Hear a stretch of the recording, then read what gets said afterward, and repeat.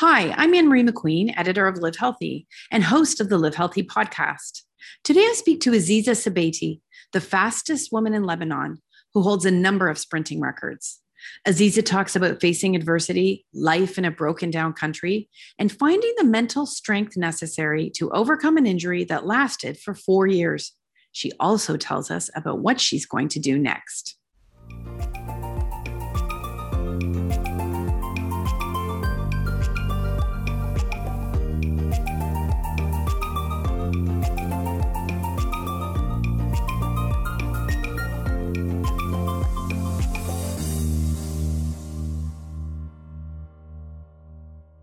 Okay, so I don't even know where to start with you, Aziza.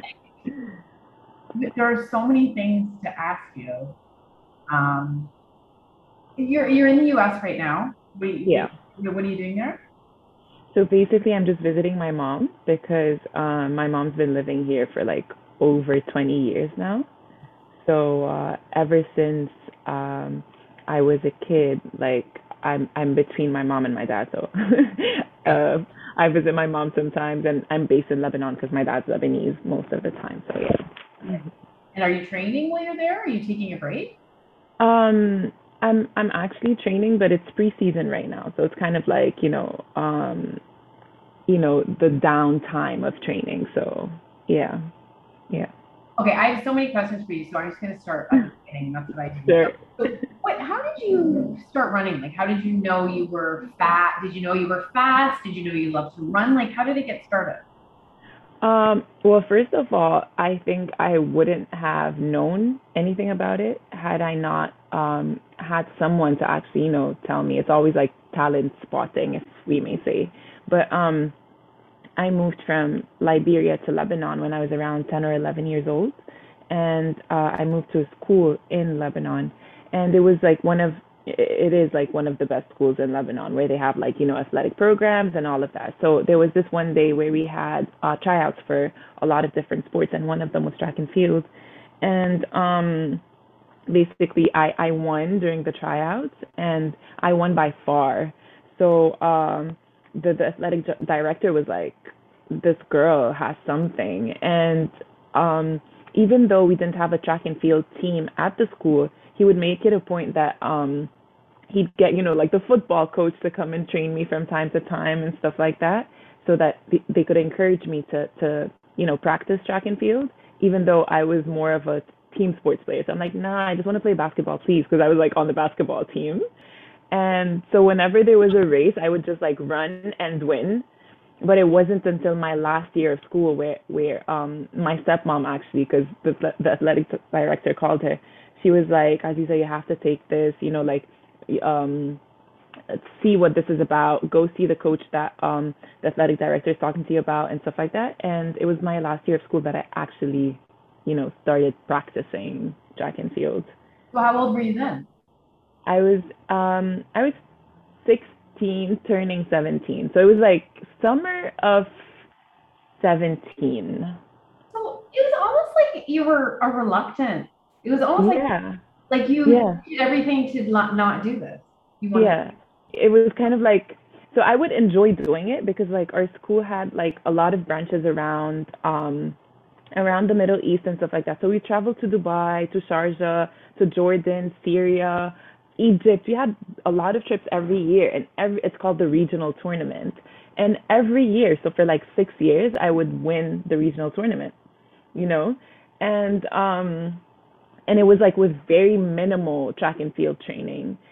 But I don't know why I always felt like it was kind of like a lonely sport, because like when I'm playing basketball, all the stress and all the nerves were always like shared within the team, so it was fun. But I think for track and field, it was like a lot. I was one of those people that were like that would get really nervous before a race. So my first race that I actually did abroad, which was during the regional tournament, I actually tripped at the start of the race, like, and it was like cement. It wasn't like a track, and they actually repeated the race because like it wasn't fair because the ground was really slippery, and I won with like bloodied arms and legs and stuff like that. But so I always felt like it was like too I don't want to say scary, but it was like not something where I felt comfortable just doing by my own, or on my own. Um, so it wasn't until later where I was like, okay, so I have a talent. I might as well see what this is about, where it can take me, what I can do with it. And I was in a team that was just about track and field. So I'm like, okay, so it doesn't have to be so lonely. Because in school, it wasn't like, it was just me and stuff like that. So it wasn't like a bunch of people or a huge team, So, yeah. So once you decided to do it, you realized you would have a support system. Yeah. Yeah. Yeah. But I guess Yeah. you also had to learn how to be your own teammate a little bit. Like, did you? Yes, it's huge. I think like now that I'm older, I realize how important track and field was in molding the person that I am today, you know. So from teaching me to be confident, from teaching me to be independent, from teaching me to be self-disciplined. So it takes a whole lot of effort. It's not something like, oh, okay, so she has a talent, she can just go out there and get it done. It takes so much work, and it's not just the physical work, it's the mental work. And that's something that really I struggled with for the longest time. I mean, like when you're struggling with injuries, when you're struggling with setbacks and stuff like that, it's like you have to tap into your your strength and your power and all of that stuff in order to bring out the best in you. And I feel like track and field kind of like parallels life in a certain way, where when we're facing whatever troubles in life, you have to like look deep inside for all that strength and all that power and all that self-discipline and stuff like that. So I really feel like I was blessed and lucky to be in sports in general, because it really does change a person. Yeah, and you had to learn how to do that. And so you have had a lot of injuries. Like, and I read between 2010 and 2014, you couldn't advance on your time. Like for 4 years, Yeah. you were Yeah. basically hitting a wall because you had hamstring syndrome. Yeah. How how on earth do you keep going? Because everyone, when you're having a hard time, I mean, Yeah. I personally, when I'm having a hard time, I'm like, okay, Yeah. you may feel terrible today, but you are better than you were like 2 weeks. Like you were facing, you couldn't. How did you get through that time? It's very weird because actually, those Facebook reminder stuff, like 10 years ago, 12 years ago, or whatever, I had this reminder, I think it was 8 years ago. That was yesterday. And it was a paragraph I had written on Facebook talking about, it was like, I think 2014. And it was me saying that I'm finally happy to be running pain free. I'm finally, I'm grateful and I'm happy, and I miss doing this. I missed competing. I missed, putting myself out there. And it was such a deep and profound paragraph for me, because I remember I was young, and to be young and struggling with so much pain and not being able to improve after being, at the top for so long. And then all of a sudden hitting a wall, as you said, and like not being able to win or beat people that you used to beat so easily, or like you have a certain target in your mind where you go like, okay, so I got to this point and I know I can get higher the next year, and then higher and then higher. But it was like I was just lower than my average standard. So and as you're saying, like the pain was so intense in a very weird way, where it was not a tear. So my hamstring was not torn. My hamstring just had like little, like micro tears, as they'd say. But it's such a weird type of syndrome where it kind of like almost paralyzes you in a certain way, and it's mental and physical, because like I couldn't sit, I couldn't stand at certain points, and it's because the pain was hitting the sciatic nerve. So it wasn't just purely muscular. But anyway, I had to learn to work around it. So, and it's because I loved it so much. I got to a point where I'm like, after like, so I told you I started when I was like around 16, 17. So my first official year of running was 2009. That's when everything was working nicely, coming together nicely and stuff like that. And 2010 was an amazing year where I went to the Air Junior Championship, the World Junior Championship. Um, my results were all looking nice and stuff like that. So the feelings of being able to represent my country and doing something that I'm really good at, and something that I became so passionate about, and I realized how much I loved, and then all of a sudden losing that, I'm like, but I do want this feeling back. I do want to be able to do that again. So I think that was the thing that kind of like pushed me and motivated me to feel like I know I can do so much better, and I know that my journey is so much better. And I feel like sometimes those are like signs from the universe or from God or like from stuff around us. And it was like a gut feeling where I knew I could do so much better than where I am right now, and that's what was pushing me. And um, during really dark times. There's a lot of people in pain Yeah. in this world, right? Like not athletes. Just Yeah. a lot of people live with chronic pain these days. What did you learn about pain when you were living with it for so long? Like, did you have any Um, insights that you could share? yeah. I feel like no one can improve or grow without pain. I feel like that was the most important lesson, because when you're stable for so long, you're kind of like on autopilot, because like there's nothing new to learn about yourself and about how strong you are. Like they always say like that you don't know how strong you are until you have to be, right? So when like being strong is the only thing you can be. So I feel like pain is such an important part of life, because we think as humans that life should be easy and nice and all of that. But in fact, like pain is something that we kind of need in order to grow. And Yeah. it was like it's a funny thing that I actually read in a book where the writer was saying, or the author was saying something about like life is difficult anyway. Like we don't know why people say like life should be easy, but in fact the thing about life is difficult. And once we know that as a given truth, then we'd accept it and just move forward. Yeah. Oh, I like that. I like that. Okay, so you were last I heard you were competing for a spot at the Olympics, which didn't happen. Yeah. Can you just Yeah. walk us through what the opportunity was and then what happened? Okay, so for Lebanon, we till this point in time, we don't really have automatic qualifiers who qualify according to the standard that the Olympic Committee set, right? So what they do is like we have universality places. So it used to be up until this year, it was a spot for a guy and a girl, so one guy and one girl. But this year it was one person, male or female, like it doesn't matter. Um, so it was a real struggle, because I feel like everyone has been improving so much. And even though I ran my fastest times, like on the 100, on the 200, I broke so many records. I got, medals at the Arab Championship and all of that. It still wasn't enough.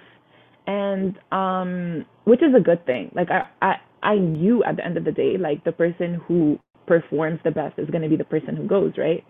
And I always think that I'm not just doing this for me. So as long as I'm improving, I feel like Lebanon is going to be improving. And my goal for the past few years has always been like, why do we always think about, automatically taking the wild card and going to the Olympics? Like, why are we not, qualifying and making a point to qualify and stuff like that?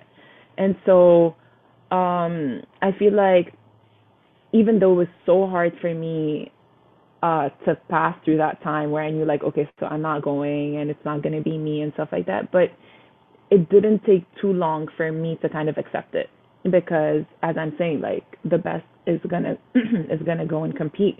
So it was just like knowing that I performed so well kind of like gave me hope that this is not the end of my road. This is not going to define who I am as a person. What's going to define me is how hard I choose to work in life, how much of a good person I am, how I treat people around me, if I'm actually, having an impact or leaving a footprint in the world, and what my legacy is going to be all about, what I do every day to day. So, yeah, I think that's the the takeout from this Olympic journey that didn't happen. But yeah, Was that your dream? Like, were you aiming for the Olympics? Would you still like to go? yeah. I Like, mean, like, I feel like it's every athlete's dream. You know what I mean? It's every athlete's dream. At the end of the day, we work so hard, not just to like, win medals or whatever. It's always been like the Olympics. But I feel like it's very important for us as athletes to talk about not making it as well, because in life, I know everyone has so many goals that they're looking forward to, but failure does not define who we are. you know, it's like how we work with failing, how it's like the person we're going to be after failing. And if we decide to like move on to bigger goals, you know, or different goals and all of that stuff. So yeah, it's a whole process and it's not an easy one obviously, but yeah, it's stuff that you learn every day. Yeah. So will you keep competing then? Like what are your Yeah. plans? Yeah, for sure. So this year, as I was telling you, like it was one of my best track and field years.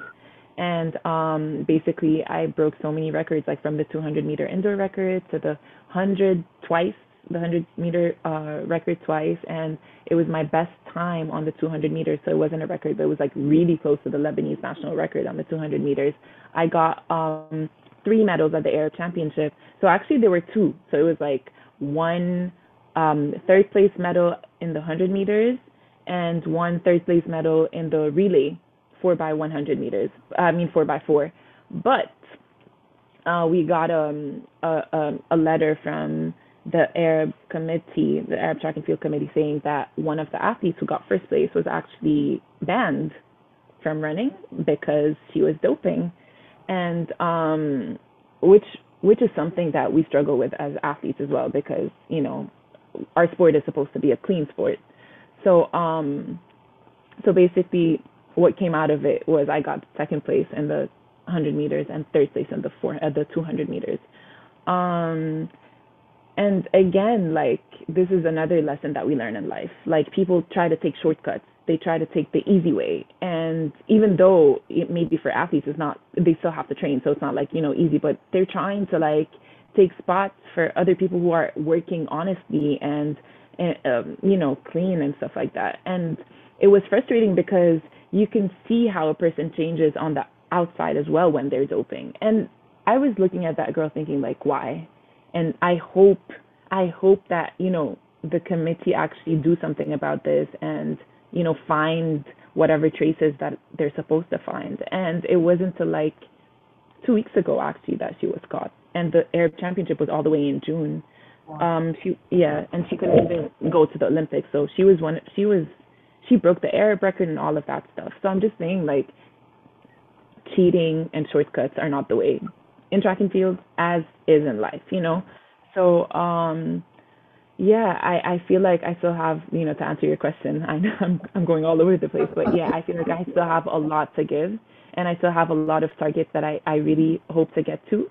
And at this point in time, I'm trying to go one step at a time. So I'm no longer, putting a huge goal in front of my face and just like zoning in on that. Because I tried that technique if you want. And I'd rather just go step by step and see where I'm heading to. Of course, I have goals in mind, like, but it's going to be, smaller chunks at a time. So we'll see how that goes. So especially living in Lebanon, you can't really plan too far ahead. That's what I was going to ask you because I know athletes. I've interviewed athletes over the years, and Yeah. I'm from Canada. It's always Hmm. financially a challenge when you're Hmm. an athlete. But then when I think when you're living in Lebanon, what is it like? Yeah, what is it like? How do you survive? How do you make it I work? mean, it's crazy. I feel like this is the worst time that our country has ever been through. I think even more than what our parents and grandparents used to talk about, like when they had wars.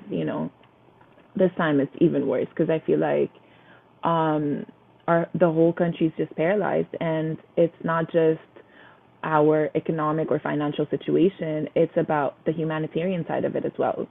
So it puts pressure on, personally, just me as an athlete, because I feel like I have the opportunity. I'm lucky to have the opportunity, to be able to train full time and have so much support, you know, uh, put into me and my journey and stuff like that, from the gym where I work out, performance first providing everything for me, the physical therapist and all of that. So I'm not struggling. I'm one of those people who are not struggling.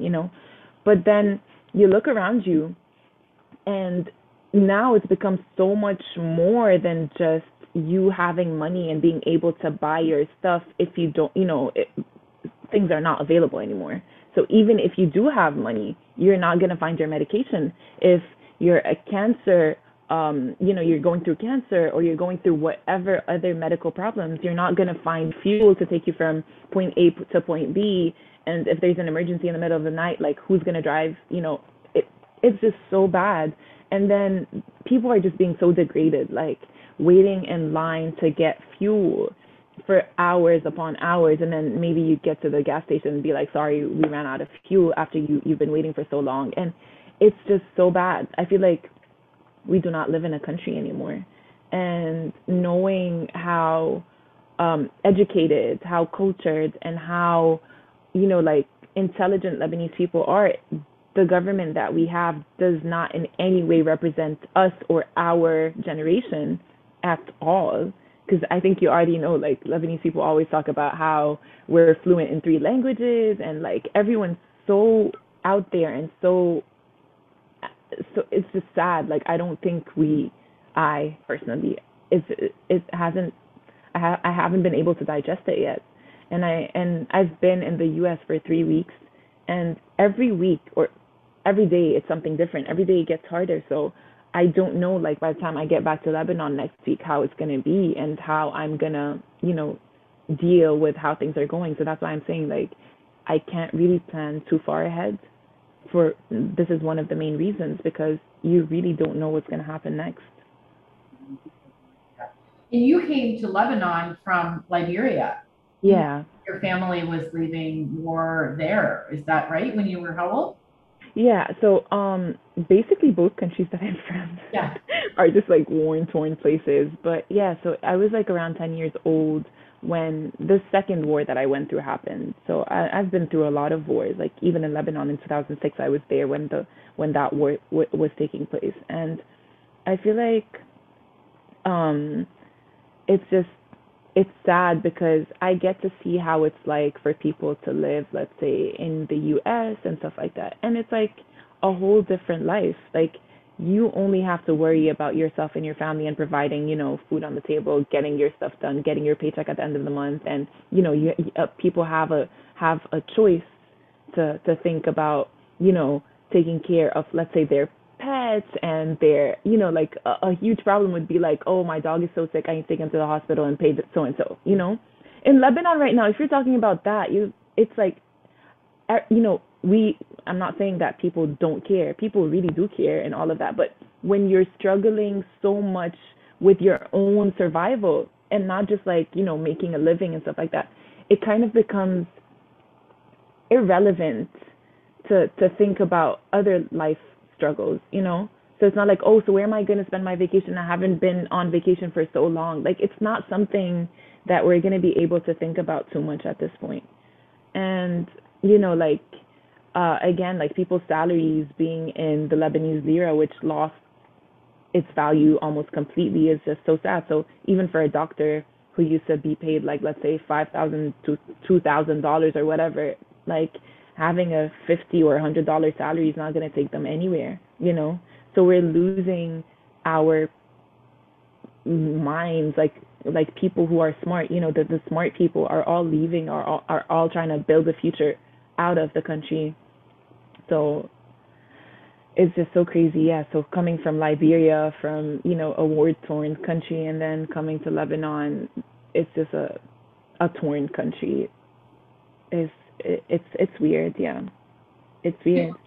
You hear a lot these days about trauma. People are really throwing around the word trauma and Yeah. adverse childhood experiences, but you had all of that in multiple occasions, and your parents managed to keep you safe. But have you done work? Have you had therapy? Have you done any work with the Um, trauma you've been through? not really, but I was just actually doing my research like all week now, trying to find like the right therapist. And I feel like it's also about a person being ready to like deal with all of that, and not just ready, but actually realizing that it's a very vital part of life to, you know, deal with situations. Maybe I feel like I've dealt pretty well with everything that I've been through, from my parents not being together, from me being separated from my mom for so long, from the countries that I'm from, the events that I had to go through and be put through and stuff like that. But at the same time, even though I feel like I'm a totally regular, normal human being who's like trying to make it out there in life, and I'm pretty sure that somewhere along the lines, I need to try to see how it really does affect me, because I feel like when you're trying to be in a relationship, not just with yourself, but with other people, and build a long-term relationship, and then later think about, having kids and stuff like that, it's very important to work on all your issues. And that's something that I'm trying to really take seriously right now. Because if I want to have a healthy relationship with myself or with my partner, and then later on down the road with my kids, I really do want to, kind of like break myself apart and then put myself together again. Because it's not, I feel like people take it for granted, like, okay, yeah, we just want to have a relationship and just do this and that. But at the end of the day, we're having a relationship with another human being. And I really want to be a source of positivity and a source of, support and stuff like that. So I really do want to deal with everything in a proper way. So yeah, I am looking for a therapist. That's really thoughtful of you, because a lot of people don't think about that. And I mean, there's people who their parents got divorced and they'll go on and on about how much it screwed up their life. So it's I know you're it's so allowed. weird. I know, like I keep talking about this. I'm like, I wonder, this, like, did it affect me in a certain way? I don't know, because I don't feel the need to be like, oh, why did you do this, or why did this happen to me? I do not victimize myself. You No, know, no. I do not. I don't like putting myself in that position, because I feel like that would be me putting everything out of my hands, when I feel like if you give away your power, then you have no power to actually deal with life. So I'd rather say, like, okay, so how can I fix this myself? So Yeah. yeah. Oh, that's interesting. I want to talk to you after you've done a little bit of that work, because I think, well, I've done it myself, and I've realized I'm Yeah. a lot older than you are, but I've realized there's things you don't even realize. Like there's ways Yeah. to deal with things that you don't even realize. Like you can Yeah. and do all sorts of things. So Yeah. maybe we'll do another podcast when you put some there. Sure. Sure. um, so I'm curious about a couple of like sort of just random things. Okay. I'm curious about being an athlete from this region and from sort of a country that's struggling so much. When you go Yeah. for international events, like Yeah. what's it like? Like, is there a huge difference between the West and athletes from, you know what I mean? Yeah, I get you. The thing is that the only difference would be the support that we get from our federations or from our government. But again, I was lucky enough to be in clubs that really do support me in every single way possible. So it's not like we have our physical therapist, our nutritionist, our track, our equipment, our facilities. So all of that is available to us. So it's not like, oh my gosh, they have something and we don't, like, everything is available to us. And plus, like, I've been to a lot of training camps. I was sent to a lot of training camps, by the clubs that I run for, whether it was Jamhur earlier or now Antonine. So everything is available, but the missing puzzle piece is the support that um, these countries get from their governments, or from huge sponsors. Like, I do not have, my only sponsors are basically my club. So it's not like somebody else is sponsoring me and stuff like that, or like bigger companies and stuff like that. So we don't have that opportunity over here, and we do not have as much a popularity, because we don't have a sports culture. And as I'm saying, it goes back to the same thing. Like, I'm in a country that's so worried about, day to day life, like making it to the next day. And even though it wasn't like that, let's say 5 years ago, but it was still healing from, traumas that had happened before. So it's really hard to build a sports culture in a country that's still trying to deal with human rights, that's still trying to deal with, humanitarian issues and stuff like that. So that's why I don't feel like, oh, like why are we like that? Why don't we have help? Because I'm logical enough to think, okay, well, I understand why. You know what I mean? Um, and hopefully down the line, I always talk about this. I hope to be like this is one of my goals, to be part of the group of people who are gonna help improve this part of society. So, for example, I know how important it is for people to get an education, but why not make it kind of like the West, where if you're really good at a sport, you get a full scholarship to a university or college or even school, you know? So it helps with continuing education and also building a group of people or a society or a community of people who are actually going to excel not only at school but in sports as well. And then that's automatically going to improve your country, you know? So, yeah. Whenever you finish competing, Yeah. would you like to keep working in sport? Like you'd like to keep? Yeah, I think so. Yeah, so I'm just about to start my online master's degree with a sports university in Germany. It's one of the best sports universities, and it's going to be purely sports related. So I feel like I would love to have, to kind of like leverage my sports expertise at the moment, like with all my experience just as an athlete, and kind of like leverage that to the organizational level. You know what I mean? So whatever experience I have later, maybe working abroad, maybe here in the US or in Europe or whatever, I really want to do that and then be able to, get that all that I learned and kind of like applying it in the Middle East and in Lebanon in particular. So yeah, I do see myself doing that in the future. Okay. Okay. One last question. Yeah. You did the 200 meters in 23.9 seconds. Is that your most recent? It was 23.77 actually. Okay, 77. It's very important. Yeah. Yeah. What does it feel like when you're moving that fast? What did you think? Okay. So basically, I used to hate the 200 so much because I thought that I had enough time to think, and it wasn't something that I wanted to do. Because when you're thinking, then you can actually think about like, oh my gosh, this hurts so much. You know what I mean? So basically, it's different from running a longer distance where people are like jogging, and then those people really do work on their mental capacity of like they have to like run through the pain.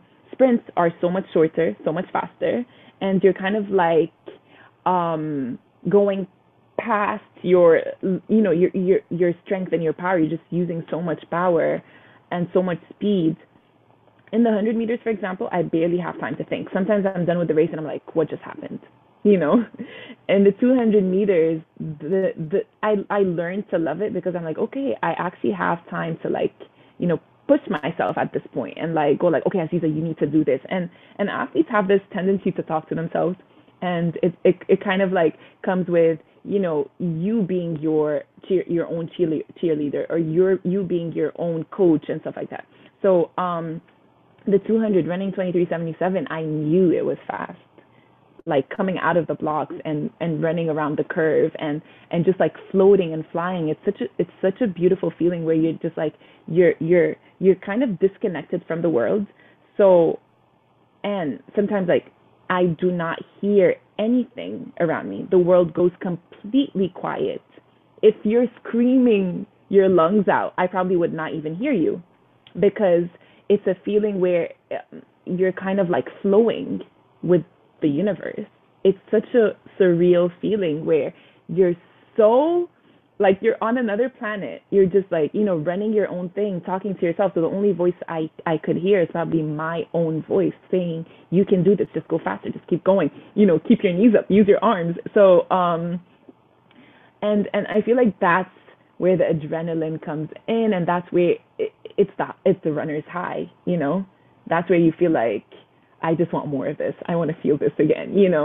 So it's kind of like in a meditative state. And so that's how it kind of felt running the 23:77. And the Lebanese record is actually 23:56. So I was like, just like, it's like 0 point something away. And it sounds like nothing, but it takes a whole lot of hard work. But knowing that it was like, I was like so close to it, I'm like, okay, I can do this. You know what I mean? So that's why I feel like I need to run another year or 2 or 3. I don't know, but I'm just taking it one step at a time because I feel like I have so much to give. You know. We'll be watching you, and I hope to talk to you Thank again. you. All the best. Thank you so much.